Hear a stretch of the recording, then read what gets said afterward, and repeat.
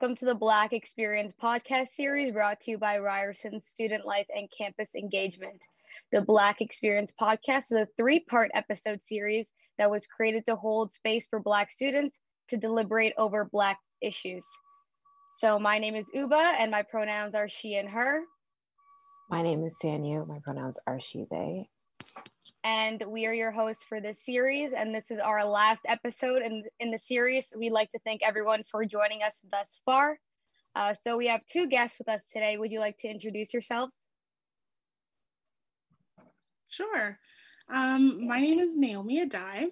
My pronouns are she and her. I am a second-year politics and governance student at Ryerson. Perfect. Hi, my name is Imani Busby. My pronouns are she, her, and I'm a second-year creative industry student at Ryerson. Amazing. So our episode today is talking about Black excellence and all that surrounds it. And so Urban Dictionary defines Black excellence as someone that is Black and portrays great qualities and abilities that make the Black community proud. And that was from a research student, Nicholas Adelaide, I believe how you pronounce it. And so we're going to start with the first topic. So Sanyu, you can introduce that. Sure. So our first topic for today is, what is Black excellence? So I guess in your own words, can you guys define what Black excellence is and what it means to you? Naomi, if you could start, that'd be great. Sure. I think the social definition is exactly like Uba said. I think, to me, when I think of Black excellence, I think of us persevering in spite of. And I think that takes many different forms. You don't necessarily have to be the president or the CEO for you to be a Black person who is excellent. So yeah, that's how I would define it. Awesome. Thank you. Imani? I think that Black excellence is just existing as a Black person in this world, holding space, taking space, being authentically yourself and standing proudly in that. I think that that's something to really celebrate. And I think that's a really excellent quality that we have and that we possess. So, yeah. Yeah, I totally agree. Thank you. So in saying that, how do you each view your own Blackness? How do I view my own Blackness? I would say that I first of all, I view my Blackness as a gift. DeRay, the activist, has a saying that says, I love my Blackness and yours. And I think that pretty much sums it up. I view it as a gift. I view it as something I have to offer the world and an experience that I have to share. Exactly. Yes, I definitely echo what you just said, Naomi. I definitely see my Blackness as a gift as well. And I really love being Black. Like, everybody in my family is Black, so it's just like, I don't know, it's just home, community, love, strength, support. That's a couple adjectives. Definitely not all of them, but just a few that I think sum up how I view Blackness for sure. And if I could add something to that, I would say that Blackness is also fun. Like, we are like culture creators, curators. We're where it's at. It's like, yeah, the blueprint for sure. Exactly. The blueprint for sure. So also, I want to add, this is our second topic, is that, do you think excellence comes at Black people's expense? So the first question I would like to ask is, it's often said that Black people must work twice as hard as others to get just equal opportunities. What are your thoughts on that? Do you agree or disagree?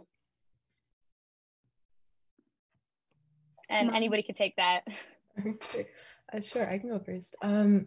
Yeah, I think to a certain extent, I definitely agree, because I think that the bar for entry is at different levels, and I feel like it's especially higher for Black people, especially within probably in any industry, but from my own experience within the art industry and the creative industries, there's a lot of like nepotism and a lot of access that if you're not connected in those ways, and if you don't have mentors or people that can open the door for you, it can be really hard. So in that sense, yes, you have to work 2-3 times harder to even start where somebody else might already, have access to. So I do think that it is harder. But I think that also kind of helps us and maybe gives us an advantage too, because we can draw from more practical experience where by the time we get there, we're like, we know the ins and outs, and we wouldn't have had to just relied on somebody else to get us there. So I definitely do think that the bar, that there are barriers to access and that we do have to work harder, but I think that it has its pros and cons for sure. I agree. Yeah, are you set? Yeah, go ahead. No. I was just gonna add, because I feel like if you're a FCAT student, being a creative industries, like I finished school doing media production, I could see several barriers of entry, especially for Black people, especially for Black women. And then if you add other intersections on top of that, like the glass ceiling is so much higher.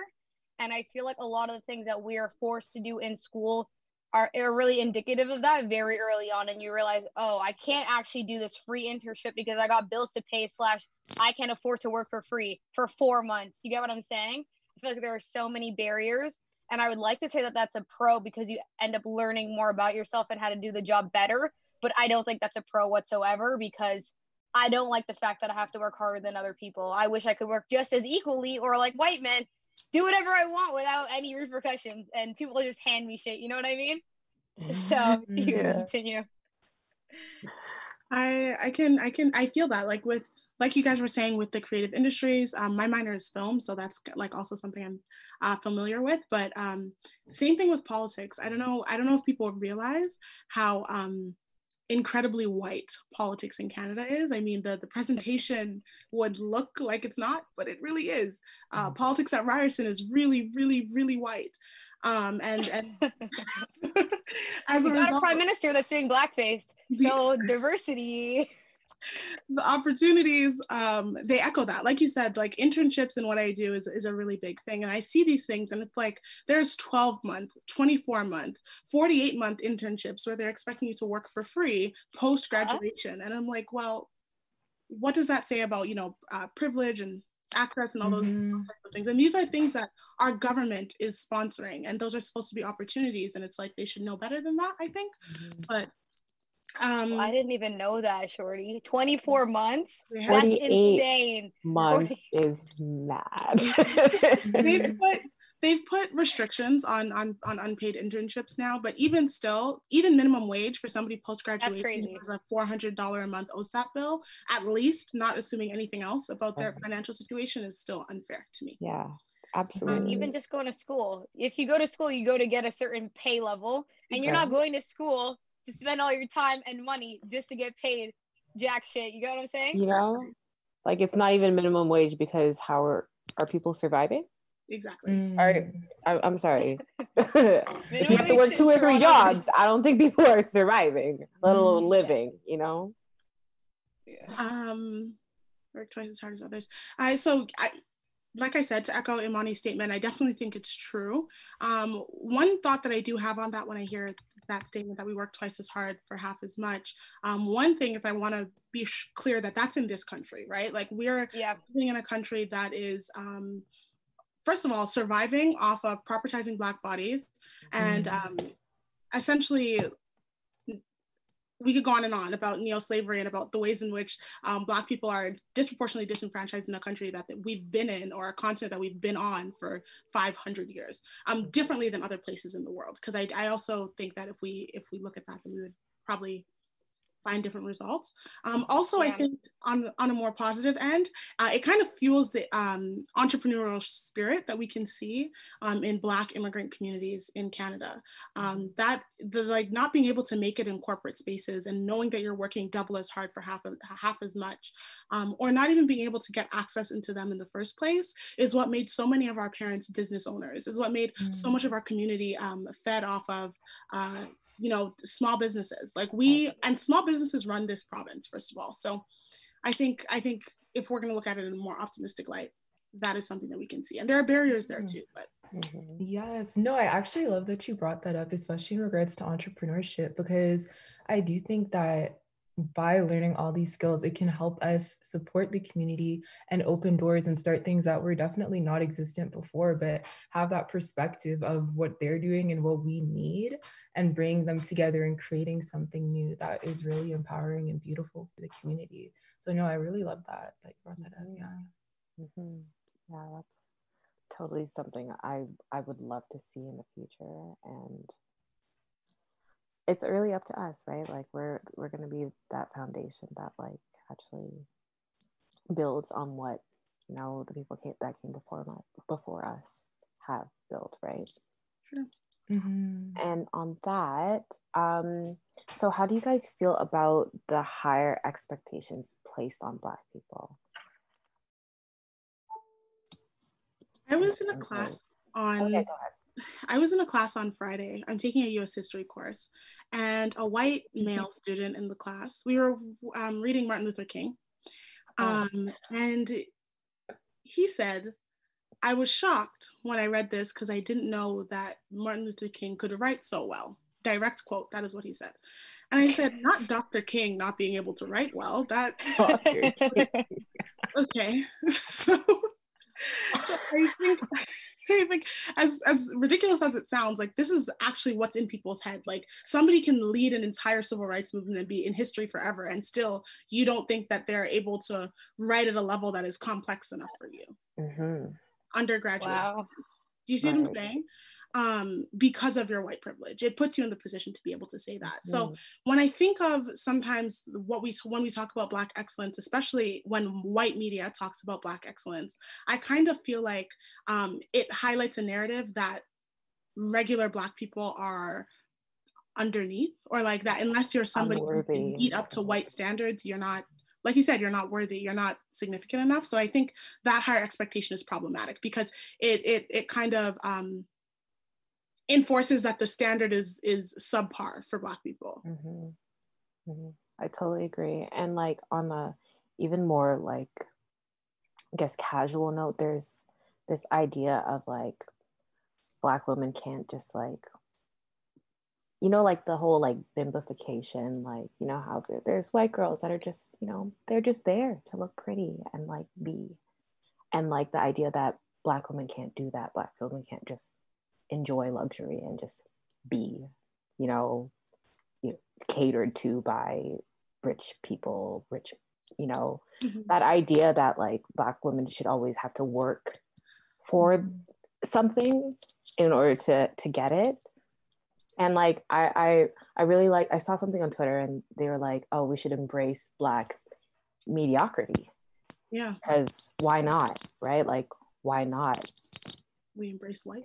Right? We could, if we could embrace white mediocrity and like have girls that get famous off TikToks that aren't TikTok dances that aren't even theirs, then we can have Black people just being and enjoying life and just being able to enjoy what it is to be Black and whatever they want. I think that, I'm sorry, I don't want to take up too much, but I'm going to say that on that exact point, I don't know if you guys know the show Selling Sunset on Netflix. Yes. I do. Yes. I love Selling Sunset, first of all. But basically, it is these white women, they're tall, they're blonde, they're beautiful. They sell 5, 6, 7, 40, $75 million houses in Los Angeles. And it's great TV. I really recommend. But I saw on Twitter, they work, but like the show doesn't focus on them working hard. The show focuses on their rich clients wanting to take them out on dates, and they're planning their wedding, and they're having this party, and this is what we're doing, and we're going to Bali. And the executive producer of that show is producing a new show that is going to be like Selling Sunset, but set in Atlanta. And instead of 2 white men running a brokerage that hires 7 tall, beautiful, pretty white women, right. It's a Black woman-owned brokerage that has mainly Black women and 2 Black men that work under the Black woman. And I saw a lot of people really praising this idea, and I was looking at it and I'm like, not this white man making a show about Black women struggling to survive and needing to, and even if they're not struggling to survive, working really hard to survive. When he makes a show about white women not doing much and just literally, it's okay. enjoying fun Why things. can't we have Black bimbos? That's what I'm saying. Like, I want Black I bimbos. like the imagery of it, especially it being made by a white man and us praising that and endorsing that. I totally agree with that. I feel like the commodification of Black people has just like in turn just reflected again and again and again, especially in the social media age. And it's kind of frustrating to like see how not only Black trauma, because that's a whole nother conversation, but just people eating off of Black people, not even just like their mannerisms or like how they speak or how they go about life, but also like just piecing that off and then like appropriating it and then making it into their own. Like it's so strange. But there was one mildly Black person on Selling Sunset, and she had a Black man and then abandoned her and left her with the 2 kids, Amandla. Exactly. So there's that. There's that. And her whole storyline is her struggling to take care of her kids. Yeah, literally. No, I'm like, when will we rest? She's a who was it? Meghan Markle, barely looking Black. I didn't even know she's Black until she said it, and then I saw her kids, and I'm like, oh shit, okay.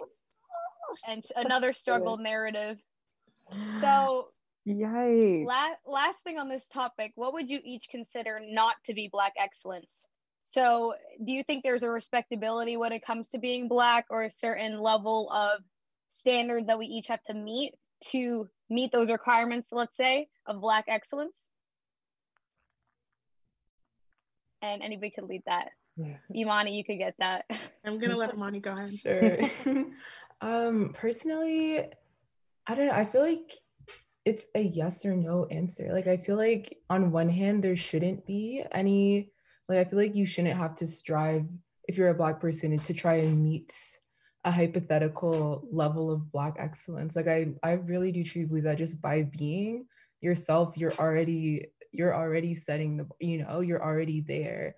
And I definitely believe that maybe it's more of a personal thing. Like, if you believe in your soul that you can be doing better to reach your own personal goals, and if you're striving for that, then I think, yeah, that's pretty excellent. But I think that if you feel you're already there, if you don't, like if where you are right now is good for you, then I think that that's pretty excellent too. Because I think it takes a lot to even recognize that, like, oh no, we live in a capitalistic society. I don't always have to be on the go. I don't always have to be working. So I think even to wake up to realizations like that and find self-fulfillment, I think that's excellence. Or again, like if you want to, if you're very ambitious and if that's your thing, that's, Black excellence too. I really don't think it can be defined by like 1 or 2 or 4 people as to what it is and what it is not, because I think it's an expansive, undefined term that I think every Black person fulfills just by birthright. So yeah. Interesting. Totally agree. I asked that because I mildly agree. I don't fully agree with that statement. I feel like we should command everybody who is Black, and that it's great for you to be achieving things, but I don't think that everyone in our community or anybody in any community is excellent. You get what I'm saying? And I'm not gonna praise people just because they're Black off of being mediocre or negative to the community. Do you get what I'm saying? Maybe that's slightly problematic, but that's just how I feel. No, yeah, I definitely understand. And I feel like to a certain degree, I agree as well. Like personally on Instagram, I don't like following people that are doing things that kind of, I don't know, kind of degrade the community just for their own personal clout. I personally do not support that. But yeah, no, like I think there's definitely a lot of different lenses that you can look at, like what it means to be excellent and Black excellence for sure. Okay. Naomi? Oh, no, I was just going to say that I agree. I think that there's something to be said about being Black and being able to survive in right now. So I don't know if excellence is the word for that, but I do think there's something to be said for that.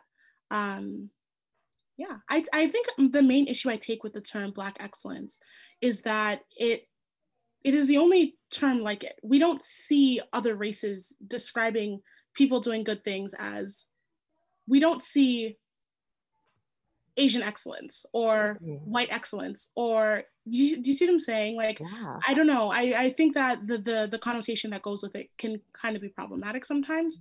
That's all. Yeah, I totally agree with that. I'm really happy you brought that up. I definitely agree, for sure. Yeah, I think that it also goes to show the like expectations that are put on Black people, right? Like that we have our own, it's like we have our own standards specifically for our community that other people kind of put on us as well. It's not just within the community that we have to be excellent, but it's also pressure from outside the community that we're getting to be excellent, which sucks. But I mean, that's how it is so far. Hopefully, I don't know, we can change it. But so we often hear phrases online like our ancestors' wildest dreams. How do you feel about those kind of statements? And do you feel like they're problematic or positive? I think the statement, I am my ancestors' wildest dreams, is a powerful one. And I think it can be a truthful one and a positive one, because in many senses, we would be our ancestors' wildest dreams, right? From,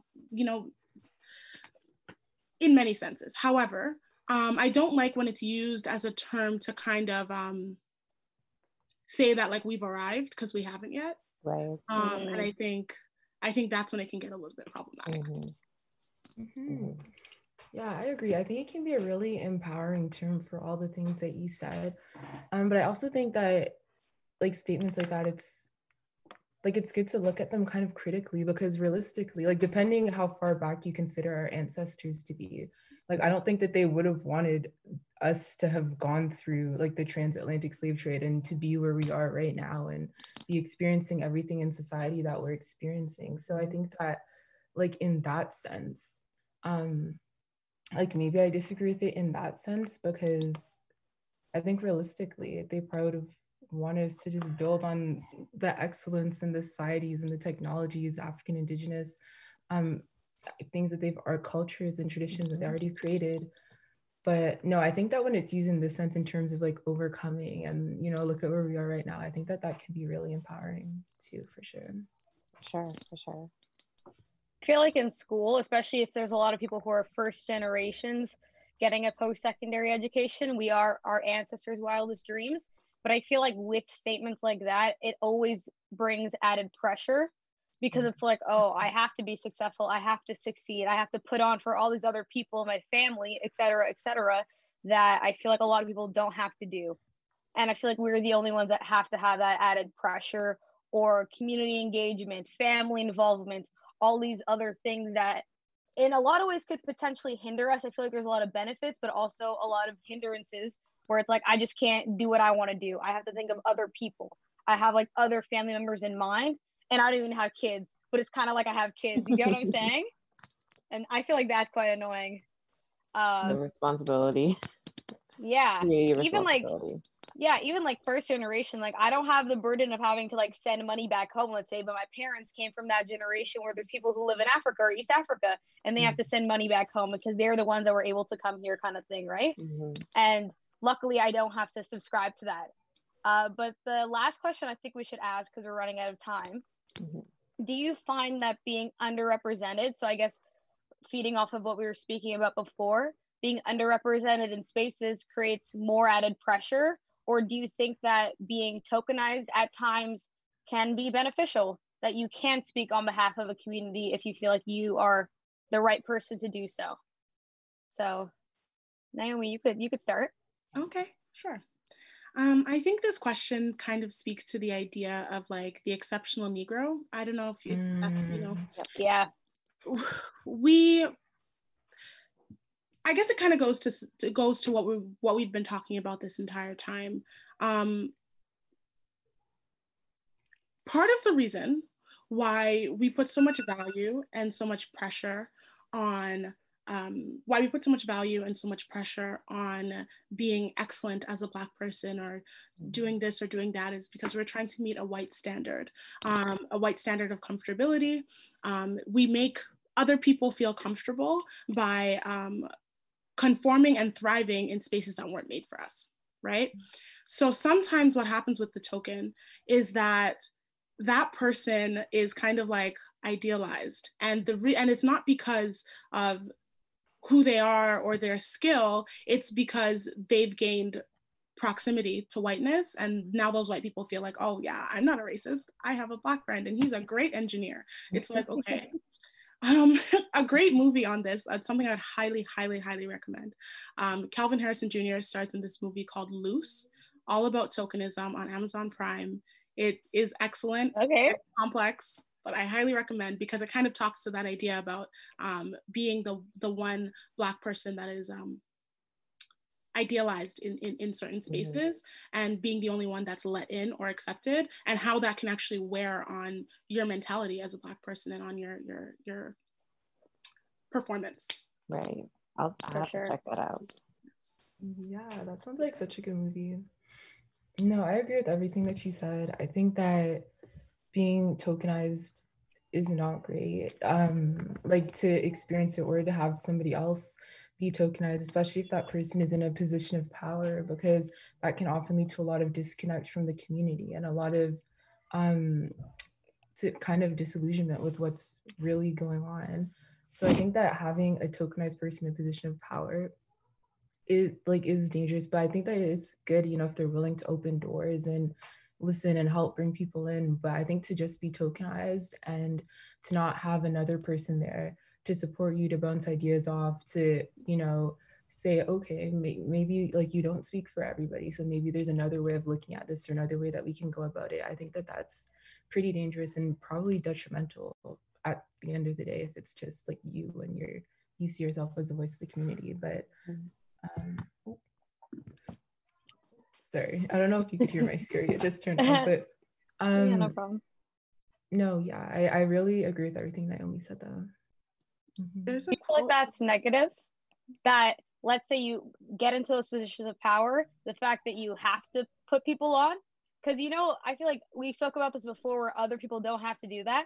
If I was not in that position, I would, just because I understand the importance, but I don't think everybody does, especially if you are somebody who is tokenized and you don't want to be somebody who is stereotypically Black and only put certain people on. So Naomi, you can continue. I was just going to say, Dr. Cornel West.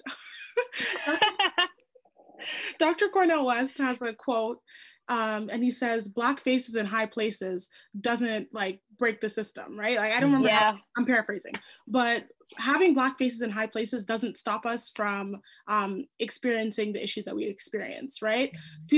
What often happens is white people see those things and they're like, okay, but the police chief is a Black man, but the president was a Black man, but this is a Black man. Okay, that is a Black face in a white system. So what? Right? So I do think that there's a system there that makes it difficult for people to do that. It's not just individual people needing to be in places to hire other Black people. It's the entire structuring of the system was not made to feed us. So we dismantle it or we don't infiltrate it, is how I see it. Yeah. Period. Preach. No seat at the table. Burn it down. Burn it down. Period. All right. Thank you so much, guys. This was great. Guys. So thank you to our listeners for listening to our final episode in this 3-part series. Imani, Naomi, thank you so much for speaking with us and talking about what Black excellence means to you guys and to our community. I just want to thank everyone who's listening again, for listening to this series and what it means to be Black from many facets of life and intersections. So I'm Sanyu and I'm Uva. Jeez. And that was the Black Experience podcast brought to you by Ryerson Student Life and Campus Engagement. Thank you so much. Yay. Thank you.